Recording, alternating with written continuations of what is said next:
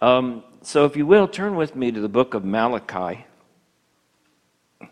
And every year, whoever might be president at that time does what's called a State of the Union. And I want to give you just a little state of the family, which affects the state of the church. We are definitely living in some very difficult times, challenging times, especially for the family and the church. And so it's in the book of Malachi chapter 2 is where we're going to look at in verse number 10 through 17. But on the humorous side, I always got to tell you something. There was a man and a wife. The wife had taken very ill, and the husband stood by her side in the hospital. They were elderly, and over time the wife knew she was getting ready to go to heaven, and so they said their goodbyes, and she died. She went to heaven, and there at the gate of Saint Peter, and she said, "Oh, I'm so glad I made it to heaven. What do I have to do to get in?" And he said, "Well, you just have to spell one word." And she said, "What is it?" And he said, "Love." She said, "Oh, that's so easy. Love." He opened the gates and let her in. Well, down on earth, her husband now had gone through his grieving, and he was now living his life. And one day up in heaven, St. Peter had to take care of some business, and the man's wife happened to be walking by on the streets of gold, and he said, "Would you mind watching the gate for me for just a bit?" And she said, "No, not at all." And he said, "Just remember, it's one question," and in they come. So she went to the gate. It just so happened that down on earth, the husband passed away. And he's coming up to the pearly gates, and there's his wife, and they're so excited seeing each other again.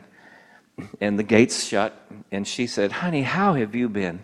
He said, "Well, it was really good." He said, "After you passed away, I got the life insurance policy. And remember that young nurse that was taking care of you?" And she said, "Yes." And he said, "Well, we got together, and we did things that you and I wished we could have done. Like we went on cruises, we went to different islands. We had such a wonderful time." And he said, "But what do I have to do to get in?" She said, "Just spell one word." And he said, "What is it?" "Czechoslovakia." He wasn't getting in, was he? He said the wrong thing. Malachi chapter 2, beginning in verse 10, "Have we not all one Father? Has not one God created us?" And here's the question: why do we deal treacherously with one another, profaning the covenant of the fathers? Judah has dealt treacherously, and abomination has been committed in Israel and Jerusalem, for Judah has profaned the Lord's holy institution, which he loves. All right, so remember this, the Lord's institution. Marriage is God's institution. It's easy to think, well, it must be of the state because you have to go down and get a license. But never forget, the institution of marriage is God's creation. Therefore, if it's God's creation, it's sacred. And if it's sacred, God also has the order in which he wants it, for instance, to abide by. He has married the daughter of a foreign god. May the Lord cut off the tents of Jacob, the man who does this being awake and aware. Yet who brings an offering to the Lord of hosts? And this is the second thing you do. You cover the altar of the Lord with tears, with weeping and crying, and does not offer the offering anymore, nor do I receive it with goodwill from your hands. And we say, for what reason? Because the Lord has been witness between you and the wife of your youth, with whom you have dealt treacherously. Yet she is your companion, and your wife by covenant. But he did not make them one, having the remnant of the Spirit. And why one? Because here's the purpose of marriage. He seeks godly offspring. Therefore take heed to your spirit, and let some deal treacherously with the wife of his youth. For the Lord God of Israel, he hates divorce, for it covers one's garments with violence, says the Lord. Therefore take heed to your spirit, that you do not deal treacherously. And then I want you to look at this. You have wearied the Lord with your words. Did you know we can wear God out, weary him? I mean, we've always talked about God being strong and God always being constant, but here it says you can weary him. And how do we weary him? By doing the things that we shouldn't do in our families and dealing treacherously in our marriages. And so the point being here is that marriage is a divine institution. I want you to follow with me on this thought. As the family goes, so goes the nation. As the family goes, so goes the nation. And the second thought is as the marriage goes, so goes the family. So if there's issues within the relationships in the marriage, there's going to be issues in the family. And then the greater picture is the issues in the family are going to spill over into the community. And so some of the statistics, let me just share with you here. In 2020, the marriage rate in the United States was 5.1 out of 1,000. In the 1990s, it was 9.8 out of 1,000. It has dropped 5 points in such a short period of time, meaning that marriages are breaking up, people are not interested in getting married anymore, and so on. The divorce rate was 2.9 out of 1,000 people in the population. So if you take 2.9 out of the 5.1 marriages, you've got a 60% failure rate in families. And it doesn't take a rocket scientist to realize that the increase in violence, the increase in gang activity, the increase in discipline problems, behavior, dropouts in school, is all related to what's happening in the family. The absence of the fathers, even if they're in the home, is causing mayhem within the community. And so, and then let's look at for a minute the church and what's happening in the church.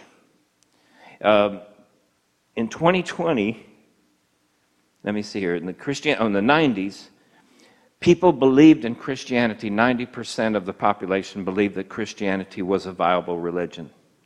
2020, 43% of the population believe that Christianity is for real. Isn't that something? But notice that as the family is disintegrating, so also is the church disintegrating. Because as the family goes, the community goes.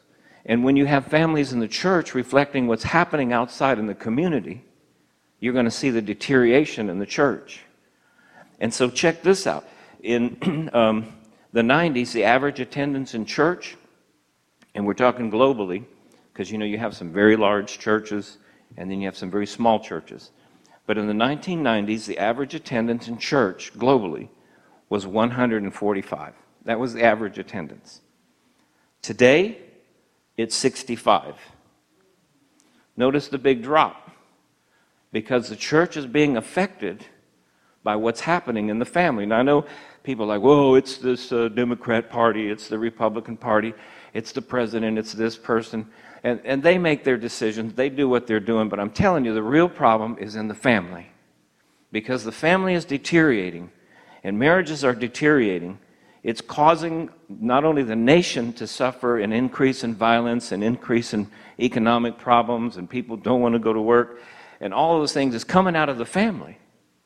And that's a hard pill to swallow, but it's an absolute truth. It's easier, isn't it, to blame somebody else than to take a look at our own selves. And so what I want to do today is to share with you some things that really we can do to ensure out of the Bible how we can protect our families from the attacks of the enemy. David said in Psalms 11:3, if the foundation be destroyed, what can the righteous do? That's a good question. On one side, you think it's hopeless, right? If the foundation's destroyed, there's nothing you can do. But listen to the question. If the foundations are destroyed, what should the righteous be doing?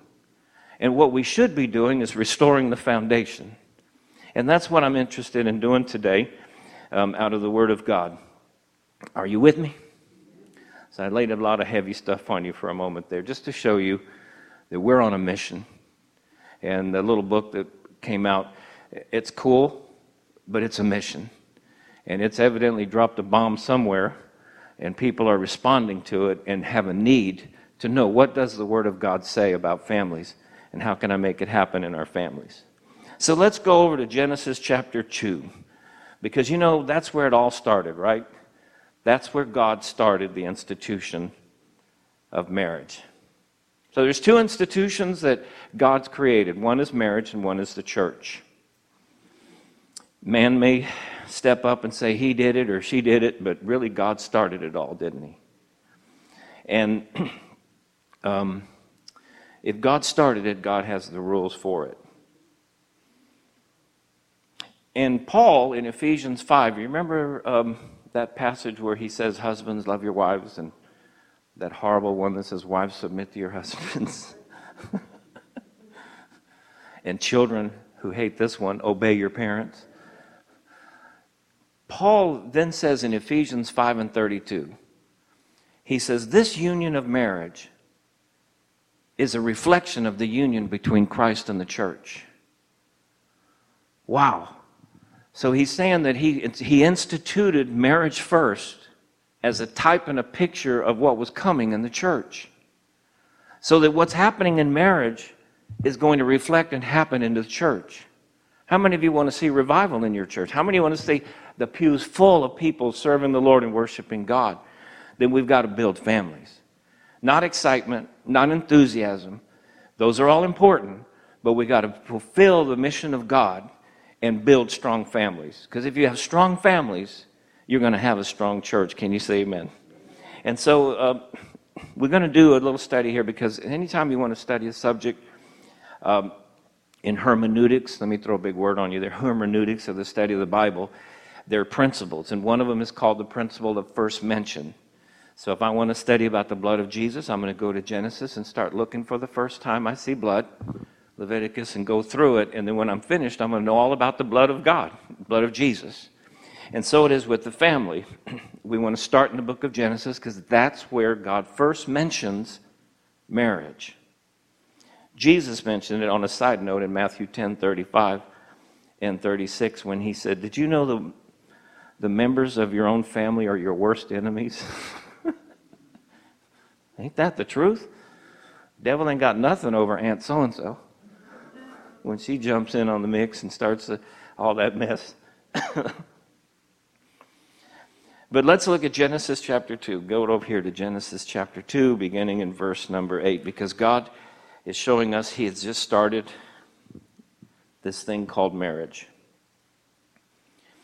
And the Lord God planted a garden eastward in Eden, and there he put who? The man whom he had formed. Who did he put in there? The man. Where's the woman? She's not there yet. He put the man in the garden.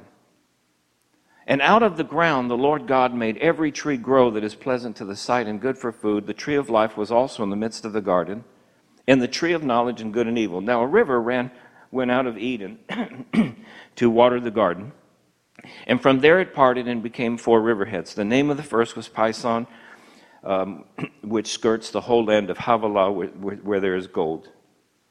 And let's skip down here to verse 15. Then the Lord God took the man and put him in the garden to tend and keep it. So who did he put in the garden? Twice we see it there. Twice. And the Lord God commanded the man, saying, of every tree you may freely eat, but of the tree of knowledge of good and evil you shall not eat, for in the day that you eat it you will surely die. And the Lord said, it is not good that man should be alone. I will make him a helper suitable or comparable to him. And this is an insight into, first of all, how God starts families. Because there is no marriage yet, and there is no family yet, but he has initiated the beginning of a family. And the way he initiated it was the single life. Sometimes we forget about that in the church, of how important the success of marriage depends upon the success of your single life. He didn't put a married couple in there, he put a single man in the garden. Why is that important? Because God wanted to show, first of all, that if you're going to have a successful relationship with anybody, you better first of all have a successful relationship with God. That Adam needed to learn how to relate to God. Thank you.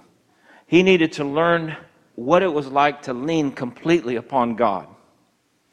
And so man was put in the garden first. So write that down in your notes, is that God is interested in your single life to make sure it's on the right track.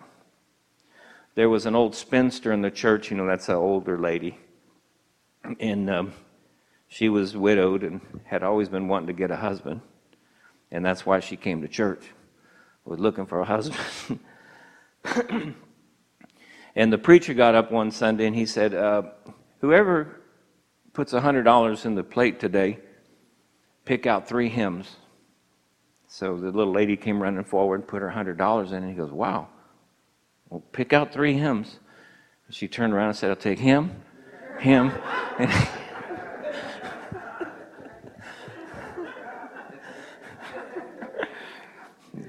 got to admire her enthusiasm at her age.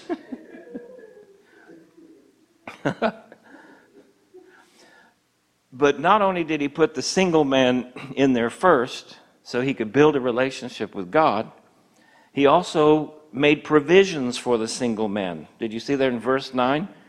That he told him, you can eat of all of these trees, all the fruit, anything you want out of there, just don't touch that one. And in verse 10, he also provided for him water. So he had food and water, all that he wanted. And then also it says there was gold and silver down there in 13 and 14, that God was going to bless him with provision. And that as he related to God, he was going to know that God was taking care of all of his needs. So why is this all important to the family? Because singles sometimes think they're incomplete, and they start looking for someone else to complete them. It's an idea where they say, well, I'm 50%, and he's 50%, and when we get together, we'll be 100%. But that's not how it works, because 1/2 times 1/2 is 1/4, right? You get less when you're looking for your needs to be met in some other person. And so this whole thing about, well, I just need another human being to make me happy is a lie of the devil that destroys families. Because then people get together in their single life in order to try to find someone that will meet their need. And the problem is they're looking for someone to meet their needs. So you got 2 needy people coming together in a relationship and not able to meet each other's needs. What do you think is going to happen within 3 to 5 years? They're going to go their separate ways. And so, and this is important to the single ladies, if this man is not content in his singleness, in his relationship to God, what makes you think he's going to be content in your relationship with you? It's not going to happen. But if he can find himself and his identity, and if she can find herself and her identity, and their happiness in God, and to know that he will meet all of their needs according to his riches and glory, guess what? You're going to have a powerful marriage. You're not going to have a marriage based upon neediness. You're going to have a marriage based on wants. And isn't that what we all want? I want that one to want me. And you want that one to want you. Can't keep your hands off of you. Amen?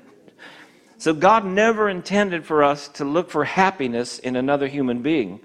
He wants us to find our happiness in him. So we're to build a relationship with ourselves. Adam was in that garden, I don't even know how long. I do know that that if you were to read on verse 19 of Genesis 2, it says that he was given the job of making sure that he named all the creatures on the earth. That would have taken a long time. So he was in that garden by himself with God for a long time. And he never even noticed that he was missing anything until he got to the end of naming the animals. And then he realized every one of those animals had a companion. And then he recognized that he needed one. But up to that point, he was so fully content with his relationship with God that he didn't think about anything other than God. Isn't that the kind of man you want? Isn't that the kind of woman you want? Is that they're so sold out to God that they don't need anything from you, they just want. And so he made provisions for the single person, and he'll do the same thing to you. He'll walk with you, he talks with you, he provides you the food that you need, he provides you the water. And this is important because building our relationship with God makes us 100% and the other person 100% too. So you ought to have a relationship with God that you can call on Him and answers. And one of the things that if you're single, and I'm just dealing with singleness for a moment, but when singleness, you should watch and see, does he pray? Does he believe God? When you have a need, does he reach out to God on your behalf? Same with her. And then look at verse 15 and 17. It says, "And the Lord took the man and put him into the Garden of Eden to dress it and keep it. And the Lord commanded the man, saying, Of every tree of the garden thou mayest freely eat." So God was doing what? Meeting all of his needs. And I keep hammering that point because I'm sick and tired of seeing marriages fall apart because one person got sick, handicapped, or disabled and couldn't meet the needs of the other person, and they walk off from that marriage and leave them because you can't meet my needs anymore. In their single life, they were needy. But if you find your needs in the Lord and you find God is your source of everything, you're going to stay committed to that relationship all the way through. Can you say amen? So verse 17 again, it says, "Then he gave him an assignment." So first of all, single life, build a relationship with God. We're still talking about singles. Second of all, he gave that single man an assignment. Anybody see that in verse 17? To dress it and to keep it. Work the ground and protect the ground.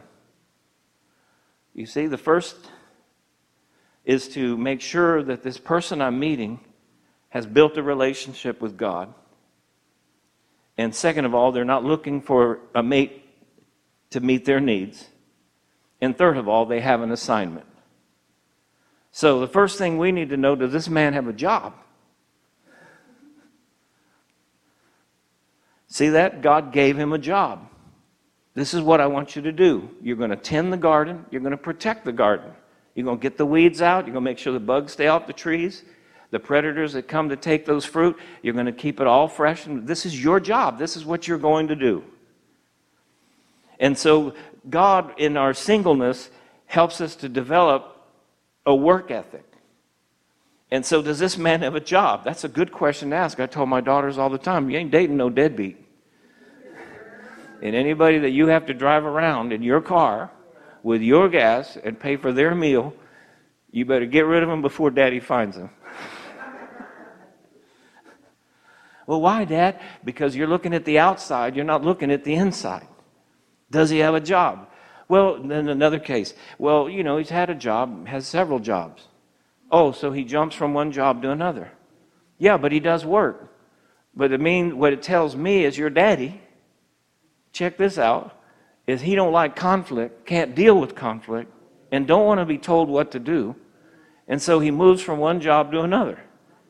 And some ain't right when they say, well, they're always treating me bad. At some point, you got to realize they're not treating you bad. You're the one that's got the problem. Amen. And so there's an issue there with commitment. There's an idea of participation. I'll participate as long as everything goes well on the job. But as soon as I've got to really make a commitment and a sacrifice, I want to get out. And if that's the case, see how God did it here? He's showing us that the qualities you're looking for is someone who's committed to the task that God has given to them, regardless of the conflict that comes in their life. And if they can be committed to that, they have learned how to be committed in the relationship with you. And the second part of it is to guard it, to keep it, he said. So the question is, does he work? Yep. And is he a protector? Is he going to protect you, or is he going to leave you in your moment of need? Now, I say this with tongue in cheek so you understand. Women are emotional. I didn't say weak, I said emotional. Men are logical. And that doesn't mean one's stronger than the other. We see a man with a sign, will work for food. We're going to roll the window down and say, dude, right across the street, there's a sign that says now hiring. So if you really want to work, why don't you go? The woman's going to say, oh, honey, give him $5. Let him get something to eat. And we're going to say, he's going to go to that liquor store and drink that drink. No, he's hungry. You see how it works? It doesn't mean one's better than the other, but it's a good balance. But when a woman is emotional, and we know that, the man has to step up to learn to be the protector in those moments. And not to ever attack her, but to make sure she's protected from the attacks that come against her emotionally. You see, we have a bad day at work as a man. We just go in there and bang our head on something, or we sit and pout for a little bit and we're okay. A woman carries it with her. Just try and ask her, how was your day? You better sit down for the next hour and a half because they're going to tell you all about it. Isn't that right? They're emotional. It was 3 o'clock in the morning and a drunk man came to this man's house and was banging on the front door. And he heard it, he got up, he went to the front door thinking it was an emergency, maybe one of the kids. And here was this drunk man standing there, and he said, what do you want? He said, I need a push. And he said, get out of here. He slammed the door. It was pouring down rain. He went back to bed and got in there, and the wife said, what was it? He said, well, some old drunk man came to the door and he needs a push. And she said, honey, don't you remember 2 years ago when your car broke down? And you needed help, and those 2 young men helped you? You need to go help that man. He said, but he's drunk, and he wants a push. And she said, go help him. So, of course, he gets up and gets dressed, goes out there, opens the door, pouring down rain. It's dark. And he says, are you still out there? And the man said, yes. Do you still need a push? Yes. Well, where are you? I'm on the swing set. He's drunk. But you see how men are? He'll get a push. He'll get out. He'll be all right. The woman, go help him. And that's because they're built and wired emotionally. And you remember, they don't do it as much anymore, but when I was a kid and growing up, we had door-to-door salesmen. And the Fuller Brushman and the vacuum cleaners. And this one guy, he was skillful. He said, the wife always is home by herself during the day and the husband's away, so I'm going to go sell her a vacuum cleaner while he's away, because, we're logical, like, what? $3,000? I'll go to Walmart and pick me one up for about $139. But she's vulnerable if the story's right. So they would pick their time and they would go to the house, and this one man went to the house, and his little tactic was he had a little feces from a dog, and as soon as the door opened, he'd throw it in there. And then he would say, I guarantee you that this vacuum cleaner can clean that up completely, or I'll eat it. And she said, well, I'll go get a spoon because I don't have any electricity today.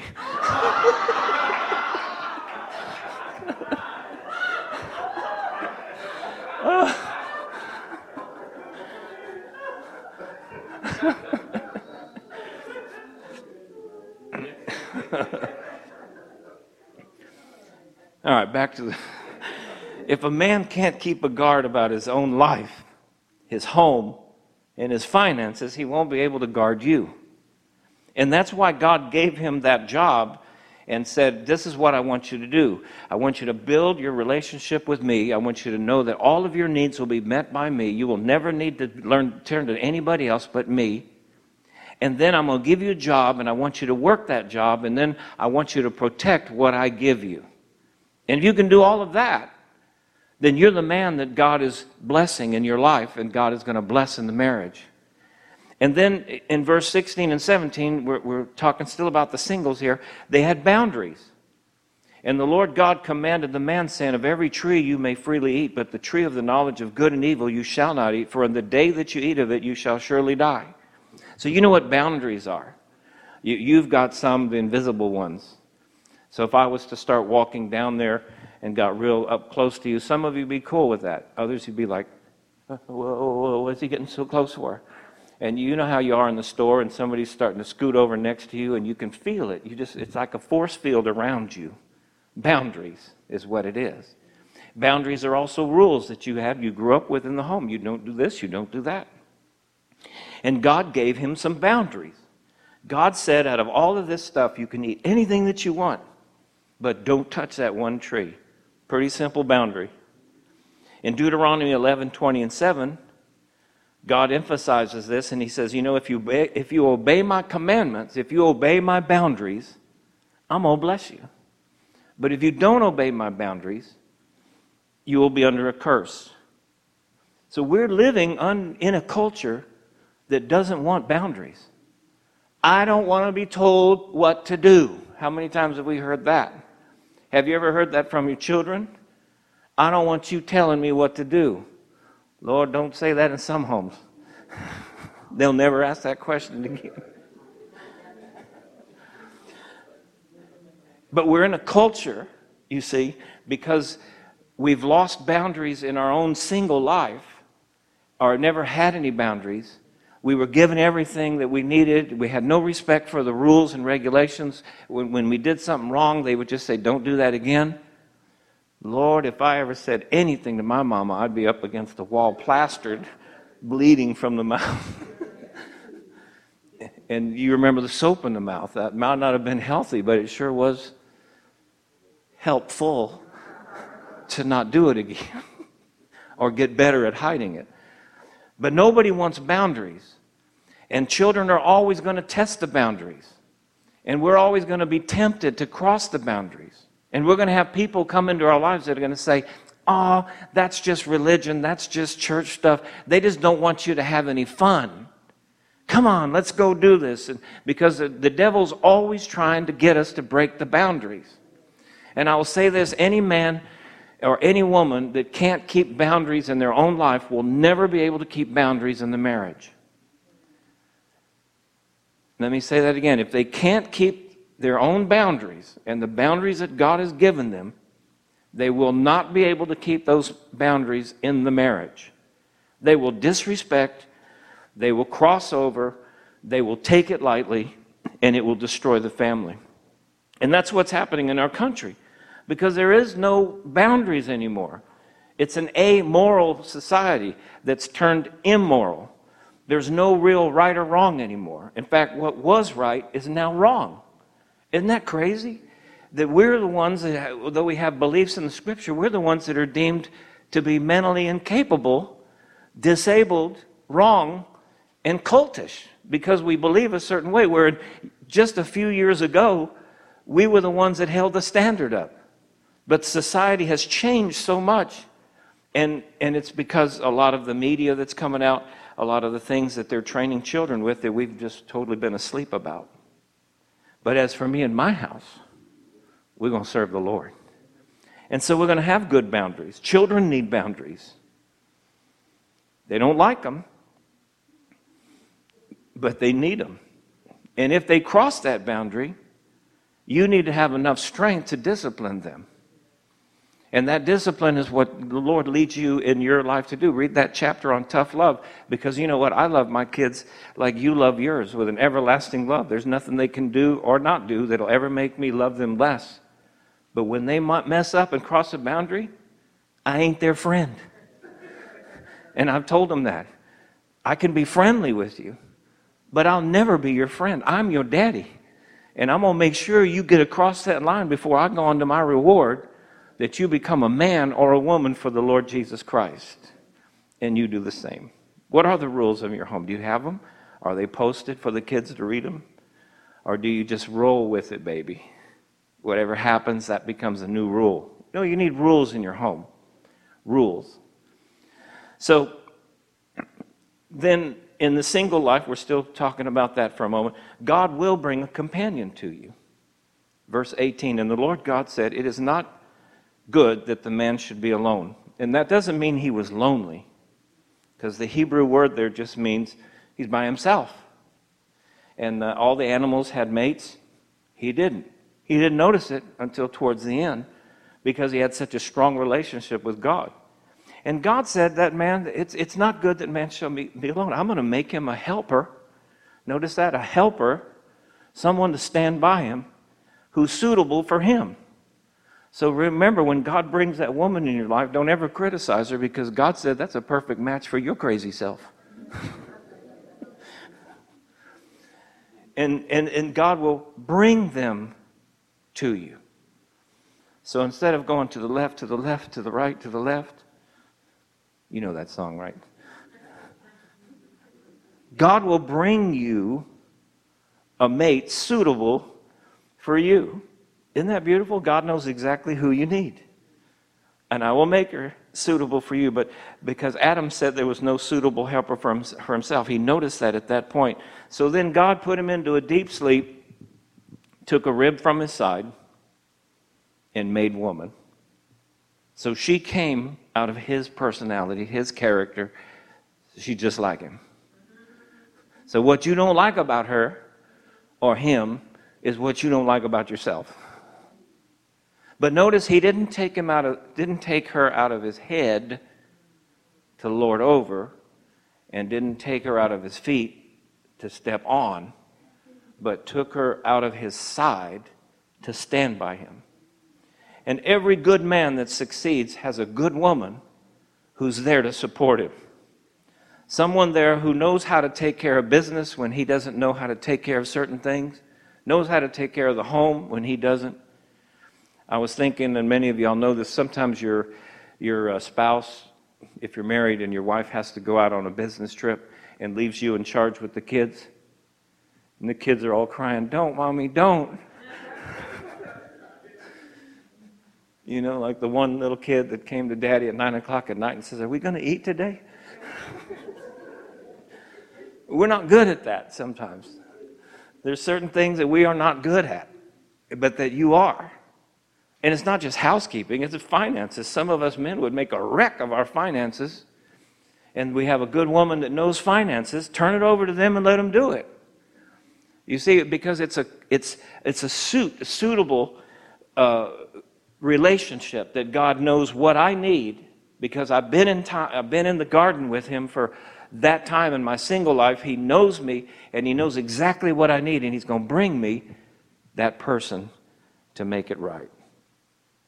Amen. Teamwork. All right, that's enough about the single life. Let's move on now to Genesis chapter 3, spouses. Spouses. This is where, so if all of those things are taken care of in Genesis 2 in the garden, in that single life, you got a good foundation. If there's lack in there, we need to get back, start over and build that relationship with the Lord. But chapter 3, now the serpent was more cunning than any beast of the field which the Lord God had made. And he said to the woman, "Has God indeed said, 'You shall not eat of every tree of the garden'?" And the woman said to the serpent, "We may eat the fruit of the trees of the garden, but the fruit of the tree which is in the midst of the garden, God has said, 'You shall not eat it, nor shall you touch it, lest you die.'" Now, where did she get that information from? That's right, because God spoke to him those exact words, and he was good enough to teach it to her. You see, and when we're talking about spouses now, we're talking about the foundation of that relationship has to be around God and the Word of God. There should be a Bible study at least every day between the husband and the wife, however simple or short it may be. There should be something taking place in that home where he is sharing what God has showed him to her, and she is sharing back what she's receiving in the Word herself. So she learned that from the man. God talked to the man communicated it to her. Now she's communicating it to the devil. And then, of course, the serpent said to the woman, "You will not surely die." Because God knows that in the day that you eat of it, your eyes will be open, and you will be like God, knowing good and evil. So when the woman saw the tree was good for food, that it was pleasant to the eyes, a tree desirable to make one wise, she took it of its fruit and ate it. And then she turned around and gave it to her husband with her, and he ate it. And they both noticed their eyes were open, and they saw they were naked. And they sewed fig leaves together and made themselves coverings. And they heard the sound of the Lord God walking in the garden in the cool of the day, and Adam said and hid from the presence of the Lord with her amongst the trees. And the Lord said, "Adam, where are you?" And he said, "I heard your voice in the garden, and I was afraid because I was naked and I hid myself." So notice here that one of the frontal attacks on families is when one of the spouses listens to an unauthorized voice. You see, she had listened to her husband, Adam, He was authorized because God had spoken to him as an authorized voice. But now she's in conversation with the serpent, an unauthorized voice.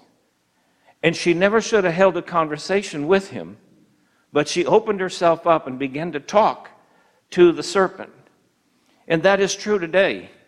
Sometimes you get out with the girls, and some of them aren't right with God. Some of them are on the fringes of Christianity. And they start saying, what's going on with your life? Girl, you need to have some fun. And yeah, I know your husband so-and-so, and you can do better than that.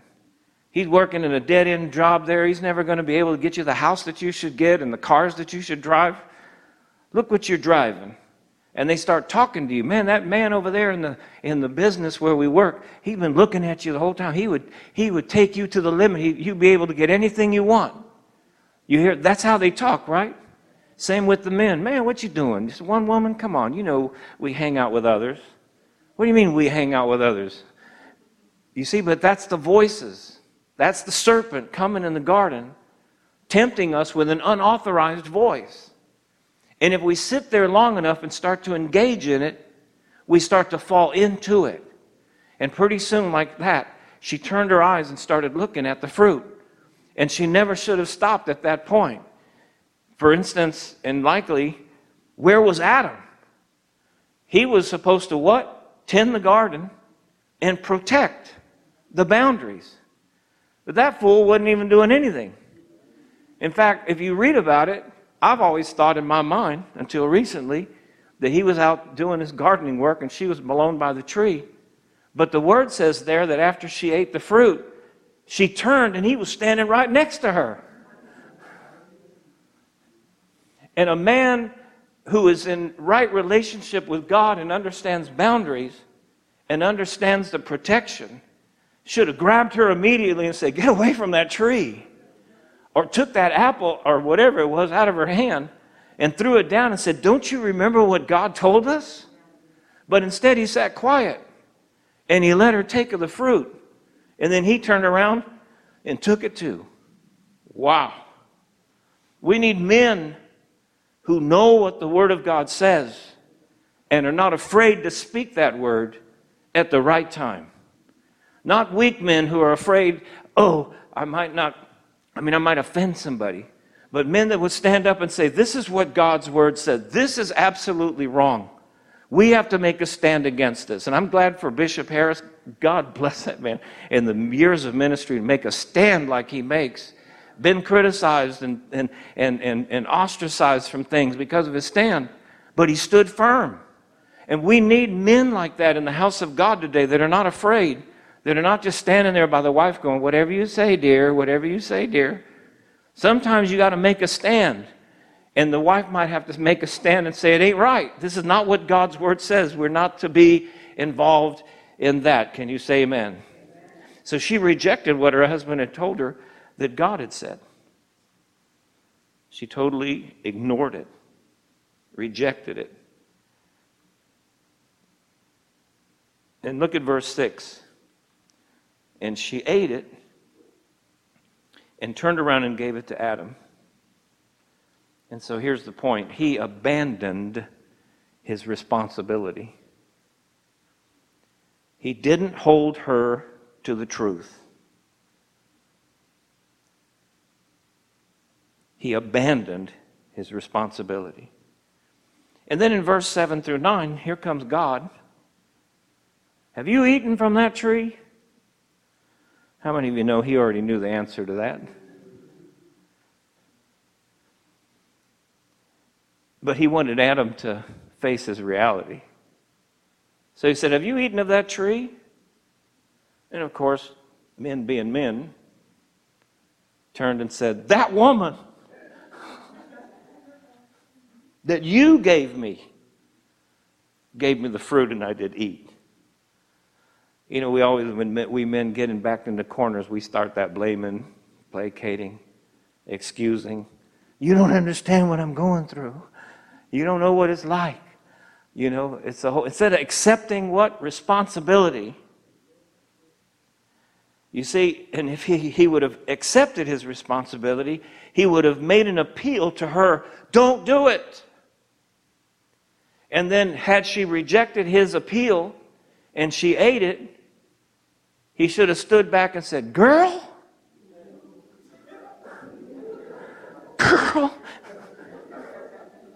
you're going to die. God said in the day that you eat it, you're going to die. And he did not have to eat that fruit either. Had he accepted his, because sometimes we can't control what the other person's going to do. And you can be in a Christian home, but you cannot guarantee the results of anything. What you can do is back in the garden, you learned your relationship with God, and God told you what your assignment is, and you need to do it. But that doesn't mean the other person is going to comply with it. And he could have at that point said, don't do it. And if she did it, he could have called it out. And when God said, have you eaten of the fruit? He knew that meant God was saying, whoever ate of it is going to die. And had he been a real man and accepted his responsibility, he'd have looked at God and said, take my life in her place. I'm here to protect her. But instead, he ate the fruit and man fell in the garden. But aren't you glad that the last Adam, Jesus, accepted his responsibility? And when he saw us as the bride of Christ dying in our sins because we had eaten of the fruit also, instead of him saying, that woman, that union that you gave me, God, instead of that, he said, Father, I'll take their sins and I'll die on the cross. I'll take their death upon me. I will die in their place. That's what Adam should have done, but he didn't do it. And there's a lot of men that abandon their responsibility and they see the mess, and instead of them calling it out and asking God in intercession to bring it upon them and save her and protect her, they don't. And then the relationship falls apart. That's a tough word, isn't it? To say that men, we have to sacrifice. Like Jesus said, you will love your wife as Christ loved the church and gave himself for it. Wow. Gave himself for it. Not a lot of people like the word sacrifice. You remember Jesus in his his ministry was 3 years. And probably the first 2.5 years, a little more, he was about doing great things. Raising the dead, opening blind eyes, feeding the 5,000. Well, I said 5,000. Last night I was reading in my meditation and I realized it said the men were 5,000. So that means it's probably like 15,000 or more.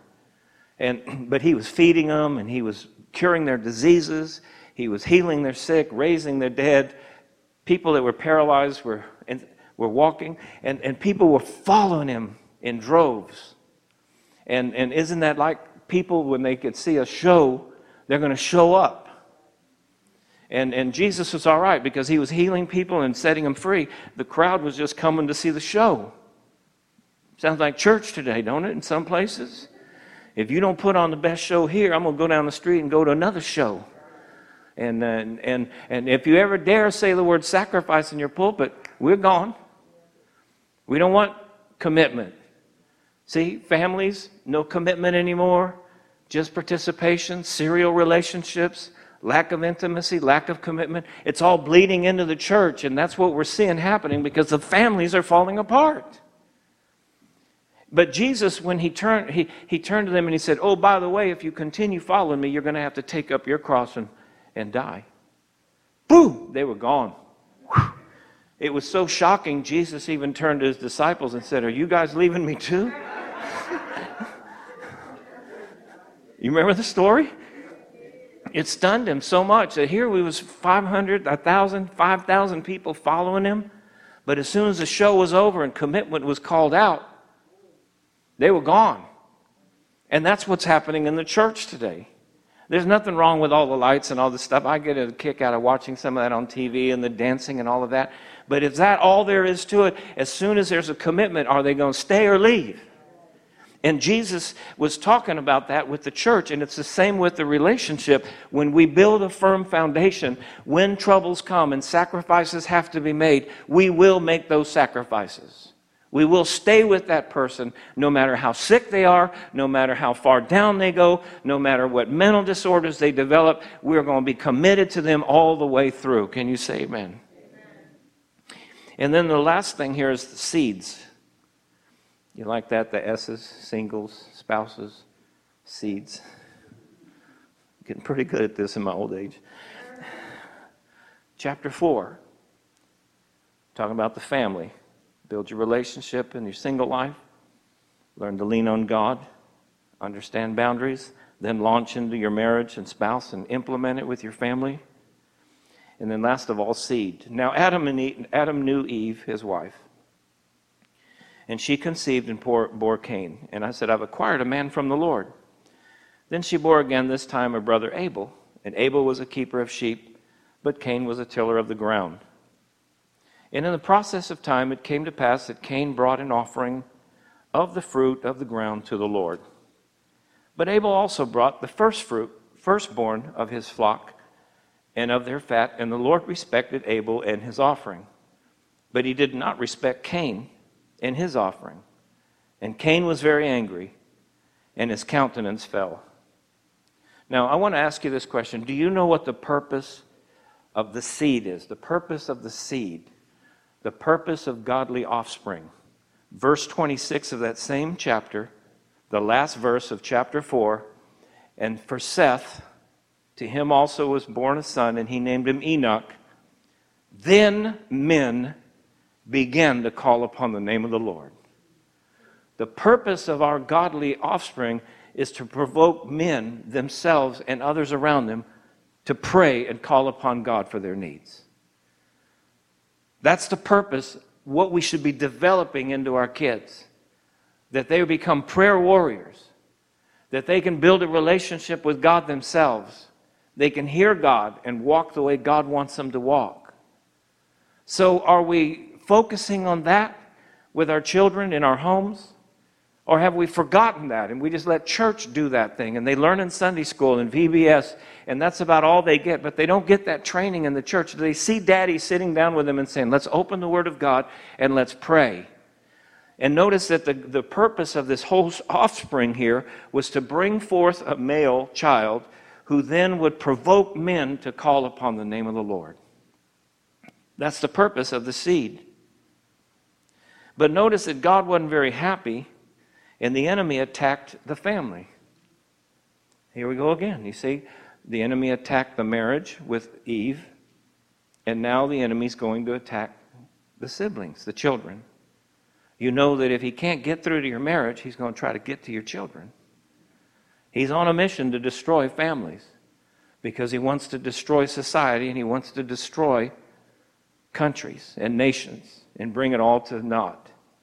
Because family is definitely the fabric of the nation, and marriage is the glue of that fabric that keeps everything together. And Satan knows that. And that's why this story is here in the very beginning, to show us how important family is to everything that's going to follow in this word. And I want you to see here that the struggle comes with Cain in verse 3, who knew what he was supposed to bring because his father had taught him. But it says he brought an offering of the fruit of the ground to the Lord. Now, in my mind, I thought, well, what's wrong with that? He went out, he had a bountiful harvest. He went out and picked the best grapes, the best apples, the best this, and brought them, and brought it to the Lord as an offering. But then I looked at the Hebrew word for offering. See it there? And Cain brought an offering. So you and me, I know what you're thinking, like I was thinking what an offering is. But do you know what that translates to mean? Leftovers. Cain brought his leftovers of his harvest to the Lord. And God will always reject our leftovers. What do I mean by leftovers? You done paid your Comcast, your mortgage, your car, your insurance, your phone bill, and then what's ever left over, you bring to the church. And then we wonder why we're not blessed. Man, I've been given to the Lord. But what you're giving is what? The Cain offering. Your leftovers. What am I supposed to do? Well, the Word of God says, bring the first fruits. Like Abel did. There's the first mention of how to bring an offering. The firstborn. Not the lastborn, not what you can find in a flock left over, but go and inspect and find the best one you can find in all of that and bring it to the Lord. And the Bible said God respected Abel's sacrifice and his tithe, so to speak, or his first fruit offering, and God blessed his life. But to Cain, he didn't. And see, the enemy is always trying to rise up. And so what happens is then Cain is having this conversation with God. So they had that conversation going on. That's kind of cool that God came and spoke to him and said, why are you looking so sad? And Cain said, oh, nothing's wrong. And God knew something was wrong. And he said, well, if you just go and do what's right. Isn't that something? He didn't say, I'm cursing you now and I'm going to condemn you and judge you. You're not going to be blessed, but you can change that by doing what? Go back and do it right. And that's what God says to us. Don't be all up, well, I shouldn't have. Go and do what's right. Get it right in order. Because that's a problem in our country, a problem in the church, that we don't have any order anymore. God is a God of order. And I don't mean that you have to have A, B, C, and D in your service. But I mean that our lives are in order. The husband is the head of the house. The wife is submissive to the husband. The children are obeying the Lord. That's real simple. That's the order. Well, I don't believe in submitting. Well, that's your problem. You can go on yourself and be, whatever you want to be. But just remember, when it ain't working out for you, maybe you just need to get it back in order. How about that? Ain't that something? My finances are in a mess. Why? Well, because you're not doing the order of giving the way you should give. And it just is so simple, but it's so profound because we make it difficult because why? We want to make our own boundaries, and you can't. God's got an order, and it has to be followed. You should read the book of Leviticus, just the first couple of chapters, when God is telling them how to offer up the offerings. And he said, for the trespass offering, I want this animal. And I want you to kill it on the north side of the altar. And I want you to cut it into quarters. And I want you to lay it in order on the altar the way I tell you to do it. Wow. Pretty meticulous, right? Like a little instruction manual. And when they did that, the fire of God came and accepted it. But had they just got sloppy and said, oh man, just go ahead and slay it right here, and just throw it up on the altar, God wouldn't have accepted it. It wasn't the animal. It was the order. That's what God was looking for. And it's the same with when Elijah, when he was getting ready to call fire down from heaven. You remember when after he had let them do their thing, finally he restored the altar. And then the Bible says he put the wood on it. And then he put the trench around it and had him put all that water on it. Then he put the sacrifice on it. The Bible says that he laid the wood in order. Then the fire fell. It's not going to fall until we get order. And that's the hardest thing in the world because we've had a certain pattern in our family for generations. And we're used to it. And we're so used to it, it's hard for us to see that it's even wrong, much less make a change in it. Remember I told you that story way back. How long have we been together? 25-something years? I told you the story about the husband and wife. They were newly married, and she was making a ham and had this big old pan, put the ham in there. Fit good, but she cut the ends of it off and put them aside. And he says to her, why did you cut the ends of the ham off?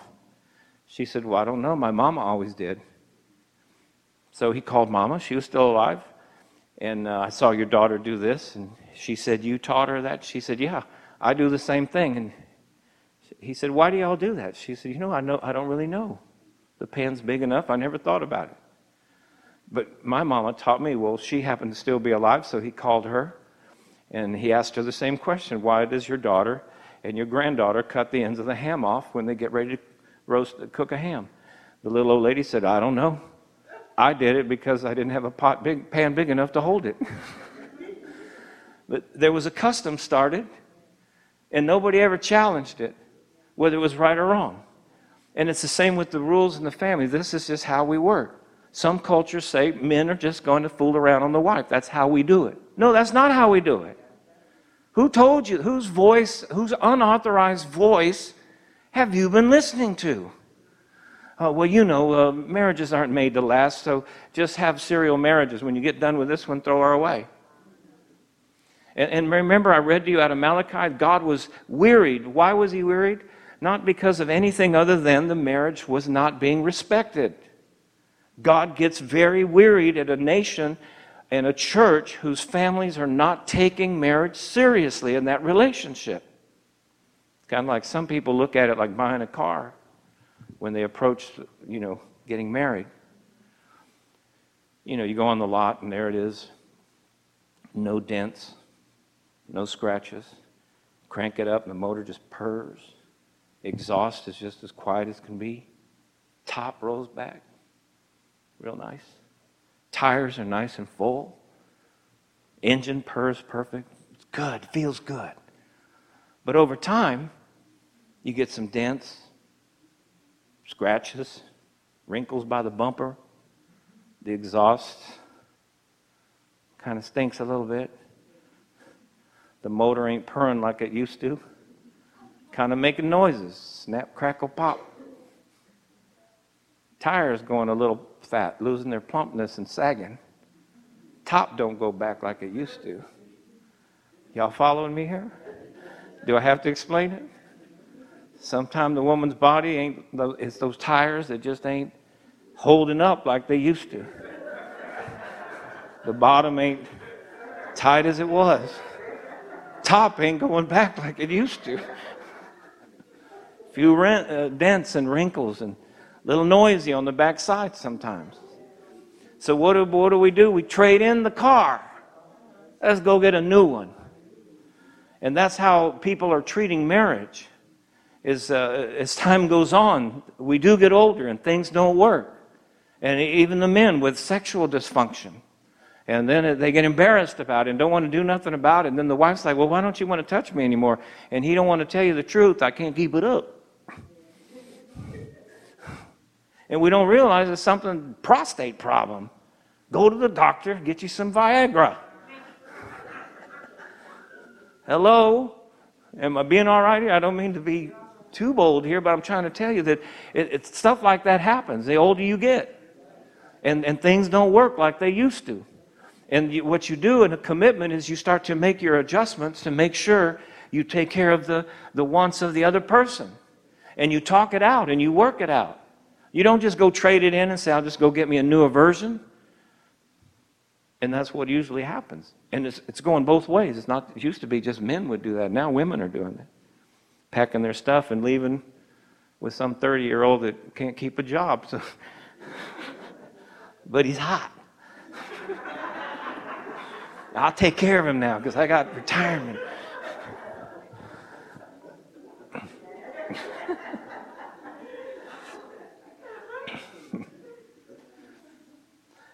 In verse 9,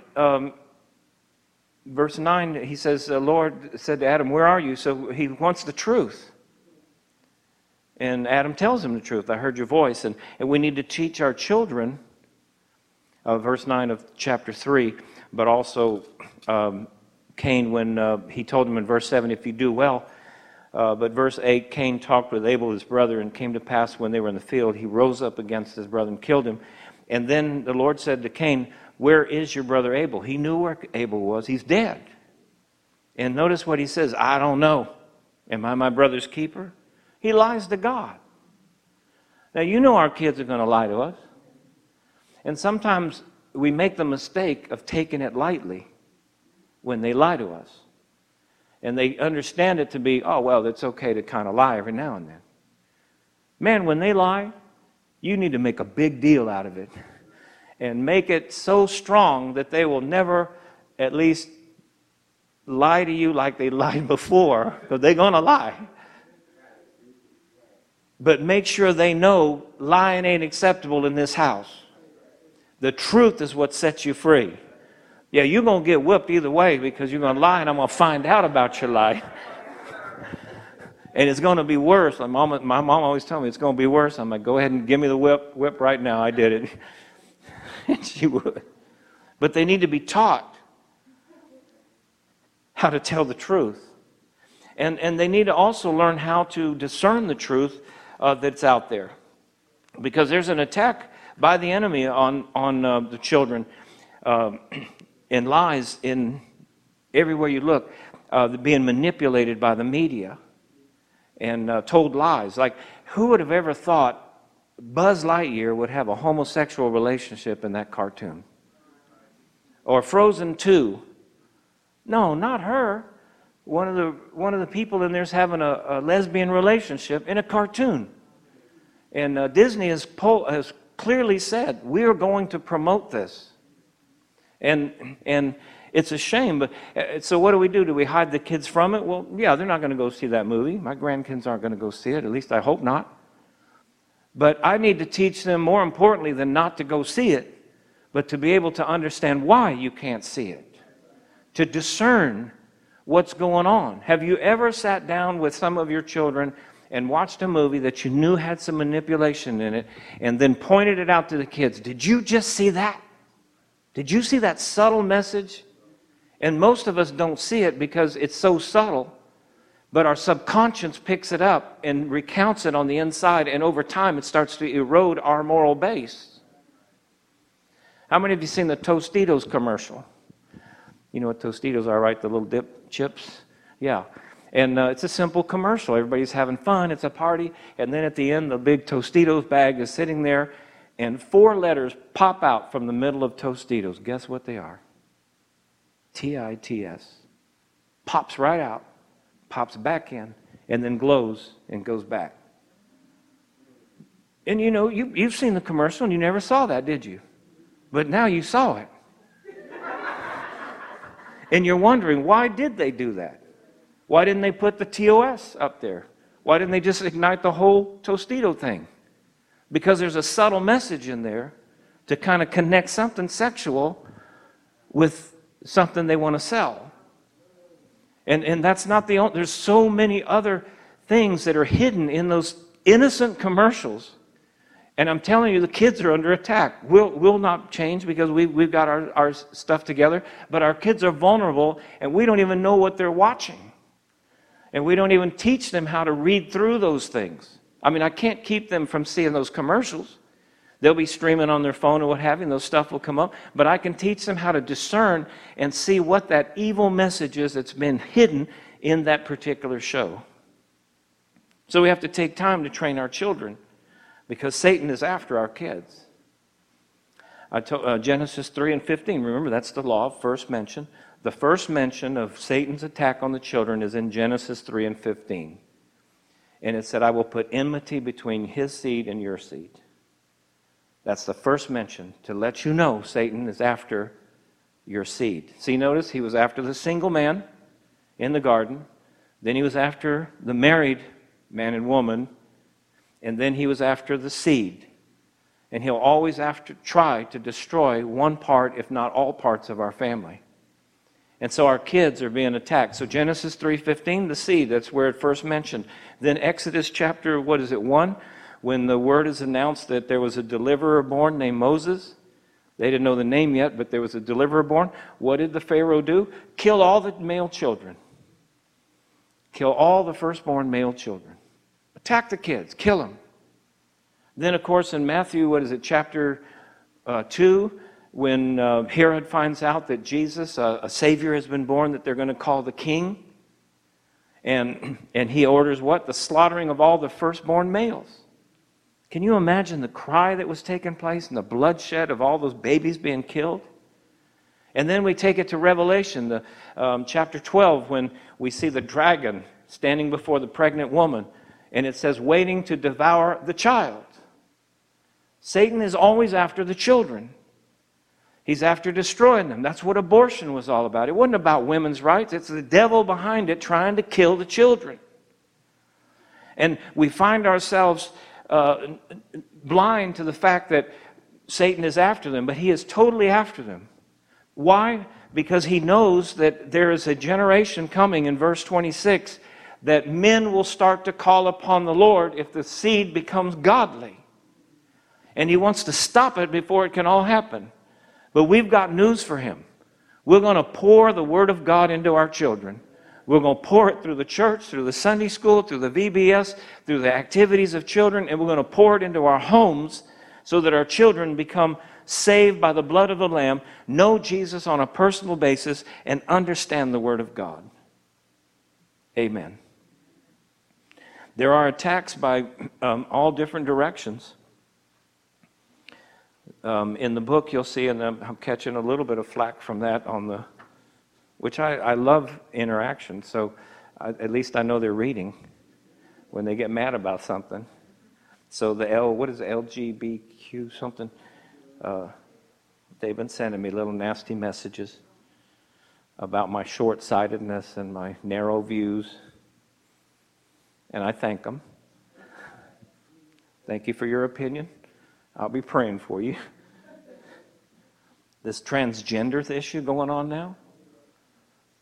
Who would have thought? I mean, look at the escalation of immorality that's taken place. School curriculum, teaching, I saw the other day, y'all have a head start here, and the report came out now that children in the 3rd grade, and I like what Head Start does because I think they kind of balanced out the numbers there, but the children don't know how to read or to do math anymore.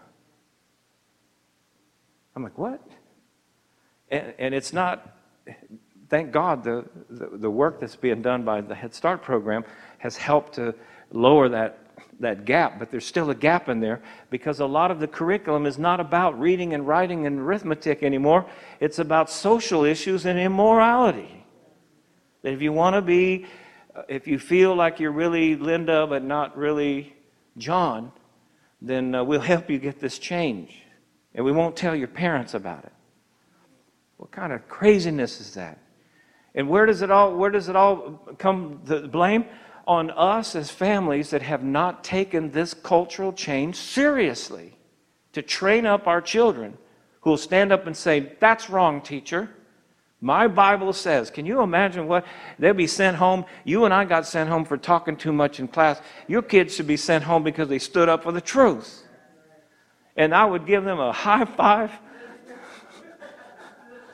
and put them in a school that I can trust.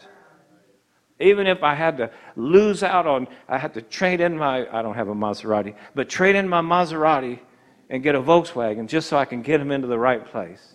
That's the sacrifice. That's what we learned in the garden. To be able to do what God wants us to do the right way, even if it costs us something, to make sure we get the godly seed and it's done in the right way. Amen. So I'm going to wrap up here now with a few things back over to Malachi. And I do promise it's a few things. I know when preachers say, I'm closing, you can count on 30 more minutes, but that's not true. Yeah, I'm bringing it in for a landing. Just some points. Malachi 2 and 10, notice that he calls the relationship and the marriage a covenant. You've been taught that, I know, by Bishop and Lady. But he calls it a covenant. It's different than a contract. We've been deceived in this world to believe that marriage is a contract. But see, a contract is an agreement between two parties, but a covenant is a pledge. Covenant is an agreement that a contract is an agreement that you can break, but a covenant is perpetual. You seal a covenant when you, in blood, so to speak, you sign a contract. You can opt out of a contract while the covenant can never be changed. And I'm so glad that the relationship I have with God is a covenant. He can't get rid of me. He said, nothing shall separate me from the love of God. Because it's a covenant, you see. He's not going to love me any more or any less. Oh, he's going to let me suffer my consequences. But he's not going to love me any less or more based upon what I do or don't do. That's a covenant. And that's what marriage is. He's saying it's a covenant.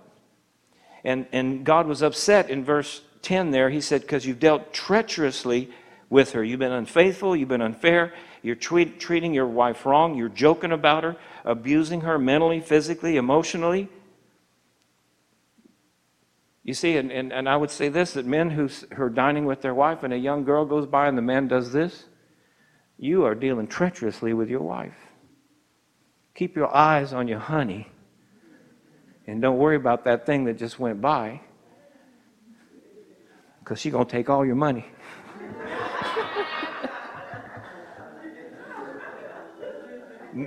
Some men flirt with girls right in front of their wife.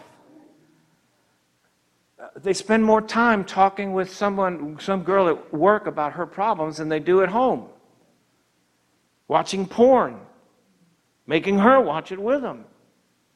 And this is what, I know he's not saying that here with these descriptions, but I'm telling you, when we deal with our wife treacherously, God is not happy with it at all. And the Lord says, I witnessed the communication you had at your marriage. God watched it all. And then God was upset because they weren't taking it serious, nor were they following the order. And he was aggravated because they took it so lightly. So marriage, remember this, it's not for your happiness. Once you got married, you found out you ain't going to be happy anyway. She got her ways and you got your ways. And she has what's called unmet expectations, and you have unmet expectations. You remember how happy you were when the wedding was coming and all the glow and all the excitement and all the pressure and stress. Then the marriage happened, you went on your honeymoon, things couldn't be better. Then you had to go home and start reality. And in that now starts to erode because we don't realize each other has expectations. You see, the wife comes from a home where she might, her parents did supper, ate at the table, put their dishes in the sink. Someone was assigned to rinse them off and put them in the dishwasher, and everything was clean when you left after the meal. Everything, the kitchen was clean. He comes from a home where you get your food and go sit anywhere you want. Leave your dishes there. If you do get up and take them, you forget to scrape them off so they're full of food in the sink. And she's like, oh, this is, I'm building a home. But after a while, why don't you clean your dishes? Oh, well, we didn't do that like we did it at home. That's not how we did it at home. See, unmet expectations. And those are small things, but they get bigger and bigger over time because we don't sit down and talk about that. That's the silent killer of all relationships, is the unmet expectations. To sit down and talk about life and how things are supposed to be. And you talk about sexuality. You know, we don't touch that. It's almost like the Holy Spirit leaves in the bedroom. Holy Spirit is everywhere. Whoa. Whoa. And do we talk about what's acceptable, what's not acceptable? How many times? We don't talk about those things. We just assume that's what it's going to be like because that's the home I came from. You know, or how we spend, or how we plan things, or how many vacations. All those things, you've got to sit down and deal with that. And that's part of God's plan for our life, is to make sure we get those expectations taken care of, because those unmet ones will destroy us. Last story, 2 Kings chapter 5, Naaman, the servant of the king, he was captain of the host of Syria. He had leprosy. And the king said he heard about a prophet who was Elisha, and that Elisha could pray for you and the leprosy would leave. So he sent Naaman. He loved Naaman dearly. He sent him out to go visit with Elisha, and he got him the pomp and ceremony, had all the horses, the chariots, the flags, everything, the trumpets, and they pulled up to Elisha's little house, and Elisha looked out and sent Gehazi, his servant, and said, what do you guys want? So first thing was, Naaman was expecting the pastor to come out, not the associate pastor. So he was a little bit upset because the pastor didn't come out and see him. So the second thing was, the word of the Lord from the pastor said, go dip in the river Jordan 7 times and you'll be all right. Well, Naaman was like, wait a minute, first of all, I don't get the pastor. With all the money I put in that church, I should get the pastor. And now you're telling me to go dip in this nasty, dirty Jordan River. There's other rivers that are so clean. Jordan's where the children urinate. That's where they put all the trash and the refuse and the sewer from the city goes in there. And you want me to go in there? Me, the king's servant, the commander of the host of Syria, to go in there? And he goes, I'm not going to do it. And the Bible says he got angry to the point of wrath, fury. Why? The man of God said you're going to be healed. Wouldn't that be good news? But he got angry because of what? Unmet expectations. And it even says it in the verse there. I think it's verse 14. It says, Naaman says, I said within myself, he will surely come out. He, the pastor, will come out. He will put his hand on my head. I will be healed. That's how he thought it was going to happen. And when it didn't happen like he thought it was going to happen, his expectations were destroyed. He became filled with wrath and fury over something that was good news. So one of the guys next to him and said, dude, you got to wake up, man. You're dying of an incurable disease. And if you get in that river and get an infection, you're dead anyway. But if you get in that river, like the man of God says, and you get healed, you got something. And he finally came to himself. But notice how that unmet expectation created a whole conflict within him and an action of anger on the outside. And so it is with our families. We need to sit down together. And when you do premarital counseling, and when you do getting people prepared for marriage, you need to find out what those expectations are going to be. How often do you eat? What do you eat? Simple things that can become big in that relationship. Because it's all about building strong families and making sure that our homes are attack-proof so that the Lord can fulfill the purpose of bringing up godly offspring so that when our children get older, they know how to call upon the name of the Lord and they provoke other people to call upon the name of the Lord. Amen. Father, thank you so much for your word today. Thank you for the teaching. Help us, O Lord, to follow your commands, to be the people that you want us to be, to live the way you want us to live, and to make bold decisions and live boldly for the Lord Jesus Christ, to no longer be hiding in the shadows in a culture that is going down the sewer pipe, that we'll stand up, Lord, and proclaim the goodness of the Lord, even if we're the small minority. But with you, God, we are the majority. And we thank you for it in Jesus' name. Amen. Amen. God bless you. Thank you for praying for me. Amen.